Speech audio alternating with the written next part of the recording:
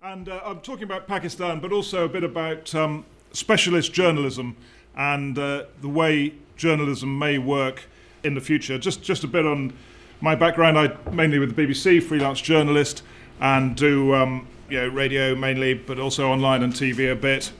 And my general contention here is that journalists are going to have to specialise more in the future, and rather than working for big employers, many journalists anyway, will have to develop expertise and sell their services to whatever outlets they can manage to place their material on.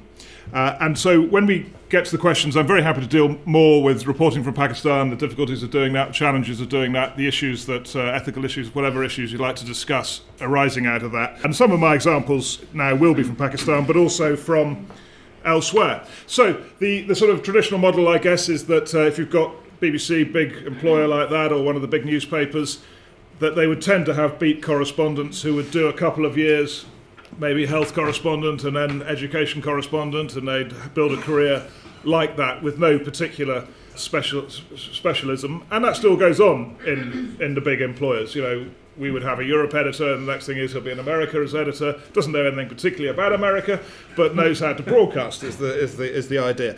And I think that is sort of less sustainable now. And both from an editorial point of view and from just a professional point of view, trying to manage careers, it's not really going to work like that. And so this is my first example of a very, very successful specialist person who are you all familiar with Nate Silver? Probably. So he started off doing this I think baseball stats, wasn't it? And then he's ended up doing this election stats in America, and in 2008, got virtually every state right. He got 49 out of 50 states right. And the basic idea was that he's doing polls in each state rather than national polls, and that just generates, there's so much data in an American election, you can't do it here, there aren't enough polls, but if you do it there, you can generate the result. And he did that, and then in 2012 he did it completely correct, and it totally works. So he has now got his platform on the New York Times, and has now been hired by ESPN and ABC, and is now a major league journalist, purely on the basis of his specialism in how American election polling works. And just worth making the point that other people were doing the same thing. And in fact, there's someone I think who does it rather better, called Sam Wang, who's at Princeton, who's a neuroscientist, and he does it for a hobby.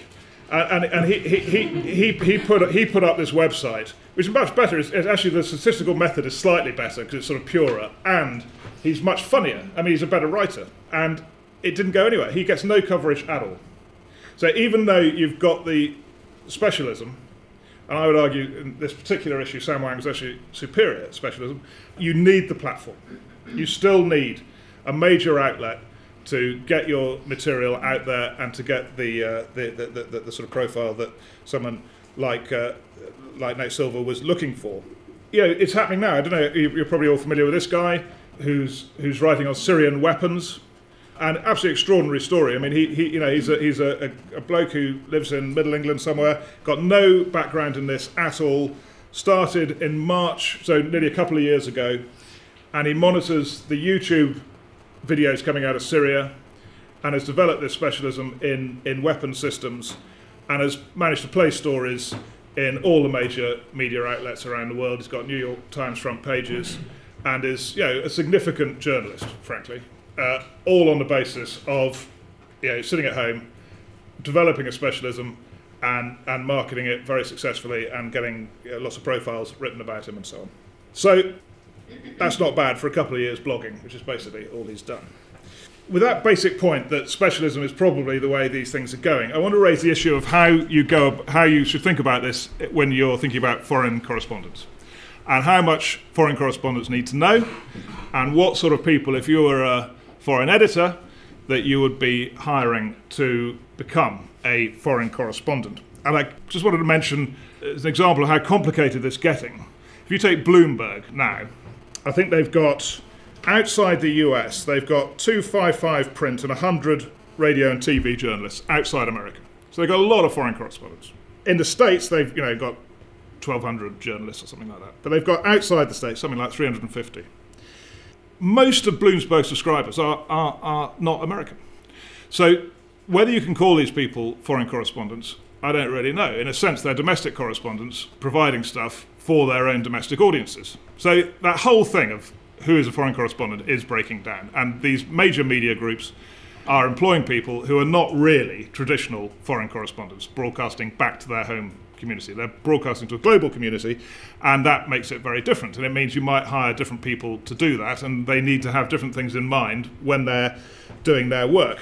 And of course, don't forget that the traditional foreign correspondent costs, I'm told, something like £250,000 to hire a year, and a local costs something like £50,000 a year to hire. So there's obviously a great desire amongst managers to move it on. So what I'm going to do now is just play some videos which are all taken. So and I'd be quite glad if you could think about, when you see these videos, which type of reporter, I'm not really asking you whether you think the reporter was good or bad, but which type of reporter is in the best place to deliver the best report. And it's quite an interesting exercise in that these are all from the same facility. So I've got 5 or 6 foreign correspondents who went to Bajaur, which is a tribal area in Pakistan, 2 or 3 years ago. But in fact, the issues are exactly the same. It could be a facility that happened yesterday, to be honest, in terms of the issues that are going on. So the Pakistan army had moved in, had cleared an area, and then they took a whole plane load or helicopter load of journalists up there to report it. So I won't play all the reports at length because it'd be too long, but I've got the first one at length so you just get the story. And then I'll play you 4 or 5 other, mainly the piece to cameras, so you can get an idea of the different type of reporter they're hiring and the different sort of material that produces. So this is Sky, Alex Crawford, very sort of leading Sky foreign correspondent, traditional foreign correspondent, and here's her sort of 1.5-minute report on what happened. The most troubled of Pakistan's tribal areas, and where key Taliban and Al-Qaeda leaders are hiding.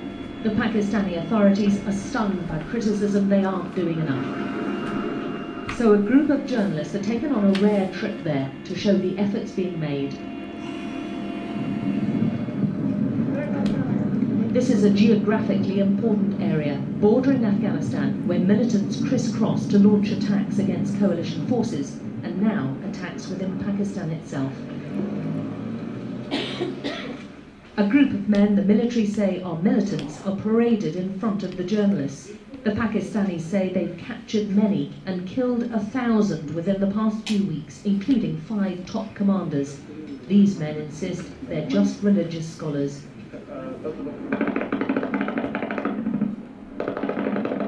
The battle here is intense guerrilla warfare, but the enemy is well armed with considerable firepower. This is no ragtag disorganized group, but a tough fighting force.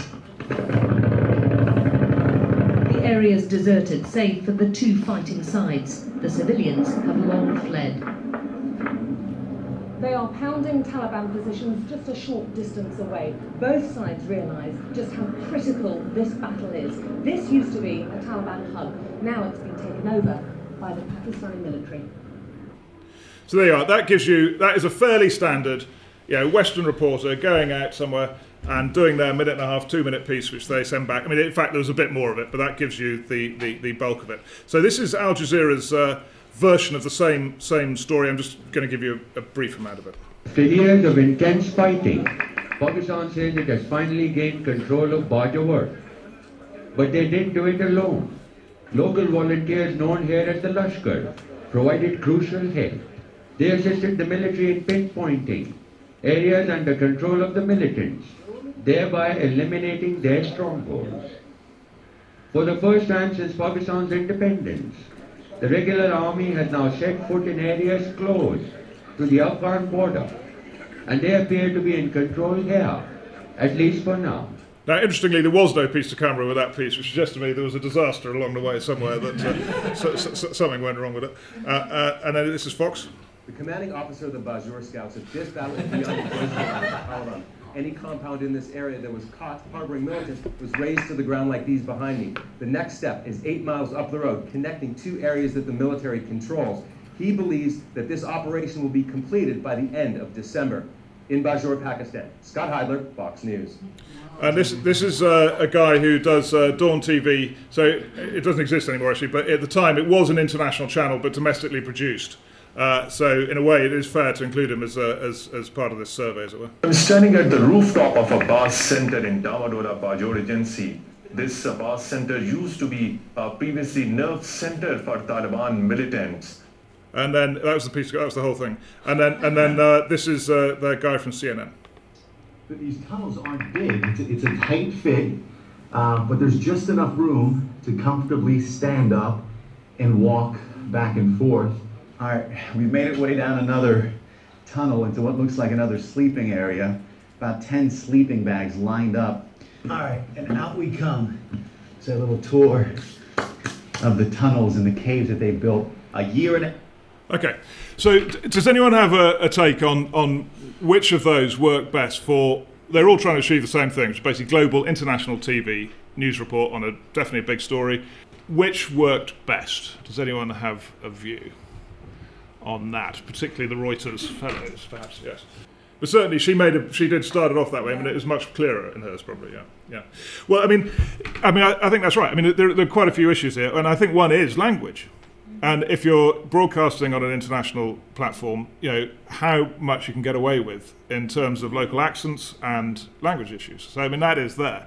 But the bigger issues probably are to do with this balance between how much the correspondent knows, how much of the ultimate specialist is someone like Kamal Haider. Let's see, the Al Jazeera guy is a very well-known journalist in Pakistan. He's a big figure in Pakistan, and he knows an awful lot about the country, and that you could hear it in the piece. But does he know about the audience in the UK, the US, Africa, East Asia, the places where it's being broadcast to? Does Alex Crawford know about those audiences? She certainly knows about Western audiences. Does she know about audiences in the developing world? And so when you're in these international channels, I think there is a balance to be struck between the specialist knowledge that the correspondent can bring to it, but also the ability to communicate and the knowledge of what you're trying to communicate. In other words, what your audience understands before you start broadcasting. And most of the time with local correspondents, the problem is they assume too much knowledge. And people get lost. And TV's like that. I mean, radio, you can say, and online, you can get more information, you can do more detail, you can get away with more analysis and so on. But on TV in particular, it is very difficult to do that. And I think, one of the issues that you'd have to think about when trying to work out how specialist you should go is the degree to which your specialist actually understands who they're trying to communicate to, rather than just what they actually know. But I mean, if you scale it back to the ultimate non-specialist, the parachute rooftop journalist, and you go to the hotels, I've done it 100 times, you land somewhere, you've been there 20 minutes, you go straight to the hotel and you start whittering on, you know absolutely nothing, and it's unwatchable. I mean, you try and watch this stuff, it's absolutely intolerable. Because these people don't know, including myself, what they're talking about. And so it can be all very slick, it can be all very articulate and all very fluent, but it's basically meaningless because they don't have anything to say. So these are the issues that you need to think about as you're trying to work out how specialists to go. And my argument basically is you do need people with quite a lot of knowledge of a particular issue, but they do have to be able to communicate, they do have to be moderately slick, and they do have to understand, this is the crucial point I think is getting lost in all this recruitment of local correspondents now, is they do have to understand the audience that they're going for, because otherwise they simply don't know what they're meant to be talking about.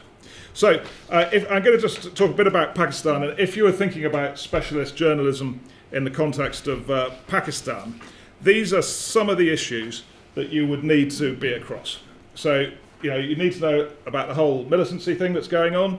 You'd need to know about the army and the role of the army in Pakistan, the whole US relationship, which whole libraries of books have been written on, the nuclear program, Kashmir, these national breakaway movements in Baluchistan now, and then also the whole British, if you're dealing in the UK context, the whole British Pakistani community, 1 million plus people living here who have a very high level of knowledge about Pakistan, And I'm particularly obsessed with this group which I'm working on at the moment called the MQM, who are based in Karachi and Mill Hill, oddly, in London.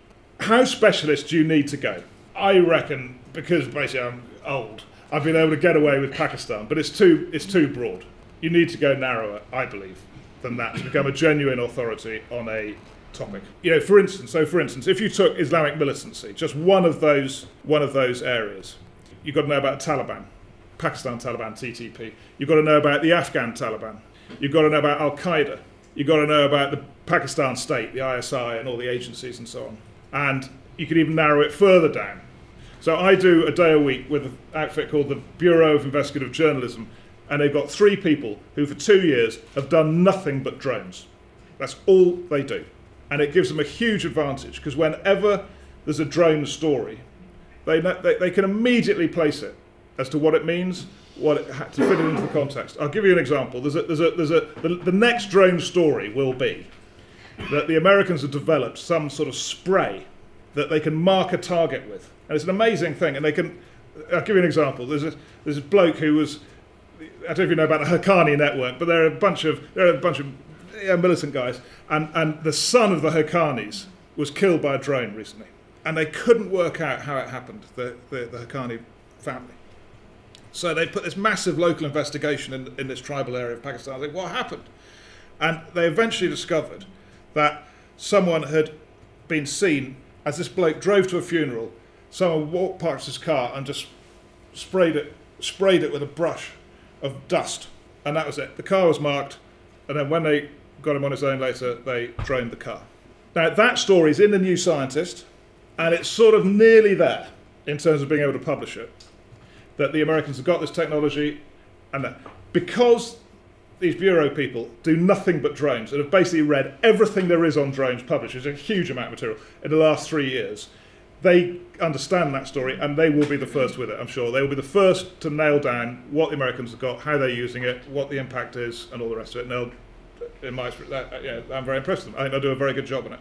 But it shows you how specialism works, because there's no defence correspondent, for the Guardian or the BBC or the Telegraph, or whatever, will get that story, because they're just not into the detail in the same way as someone who's spent years working on one issue. I'll give you another example of how this sort of specialism could matter. So this is a film which I was out on the Turkish-Syrian border early on in this conflict in Syria, and the people were coming out, the first refugees were coming out, and they were all complaining of atrocities. And so one bloke comes to me and says, I've got this film of what happened to us on my phone. I said, fantastic, I'll get that from you, that'd be superb. And part of the problem with this was it took about 5 hours to get it from his phone. It was just technically difficult to get it from his phone to my computer. So it was both editorially and technically, I wanted to believe that this was a genuine film. And then I played it, and of course I'm thinking this is going to be fantastic footage of what's going on in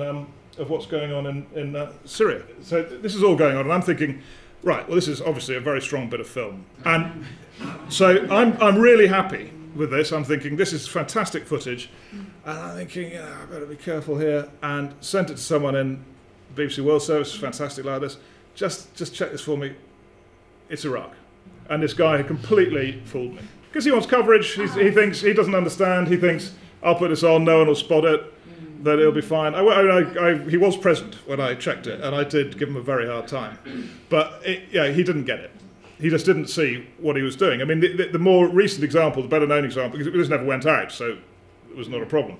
But I mean, this one did go out when the BBC claimed that this was a picture from Syria, when in fact it was from Iraq. And I heard a minister from Davos, or during the whole Davos thing, a Syrian minister saying, well, we can't believe anything the BBC says. Don't you remember? They put a photograph up saying it was Syria when in fact it was Iraq. You just need one of these to undermine a huge amount of credibility. And it is incredibly easy to do.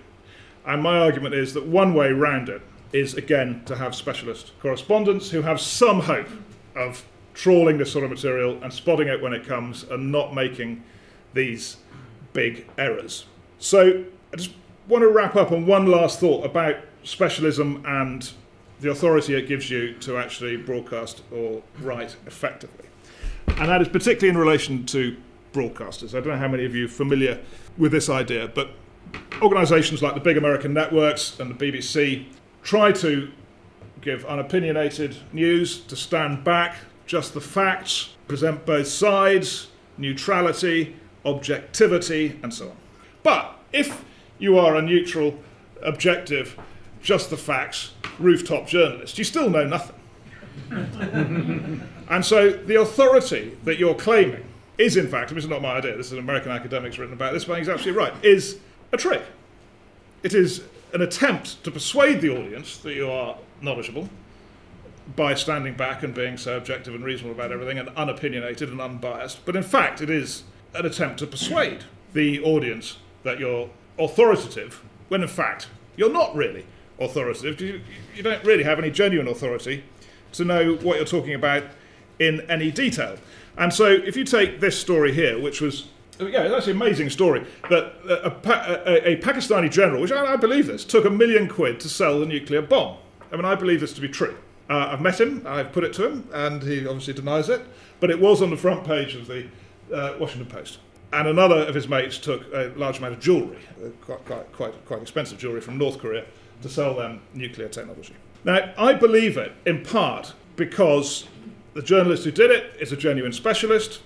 The Washington Post is a serious outfit that so they didn't publish it for about 3 years. They were so anxious about it. You know, it was thoroughly researched by a serious media outlet with a serious specialist journalist who basically originated the story. Had that been on a blog, no one's going to believe it. If it had just turned up with some guy you'd never heard of making the claim on an unknown website, of course, you're not going to give it any credibility at all. So I think it's back to the Nate Silver thing. I think you need the specialism to be credible, and I think you need the outlet to give you a platform that is taken seriously and that has basically is trading on its reputation and therefore needs to protect its reputation and can't afford to be putting out stories that are not genuine. So those are my main points. So my argument is that specialism is the way ahead. It's good for individual journalists because they'll be able to place stories on things they know about on various outlets, and that from the point of view of people reading this stuff and people consuming this stuff, it does mean that you're generating material that is useful and basically can be believed.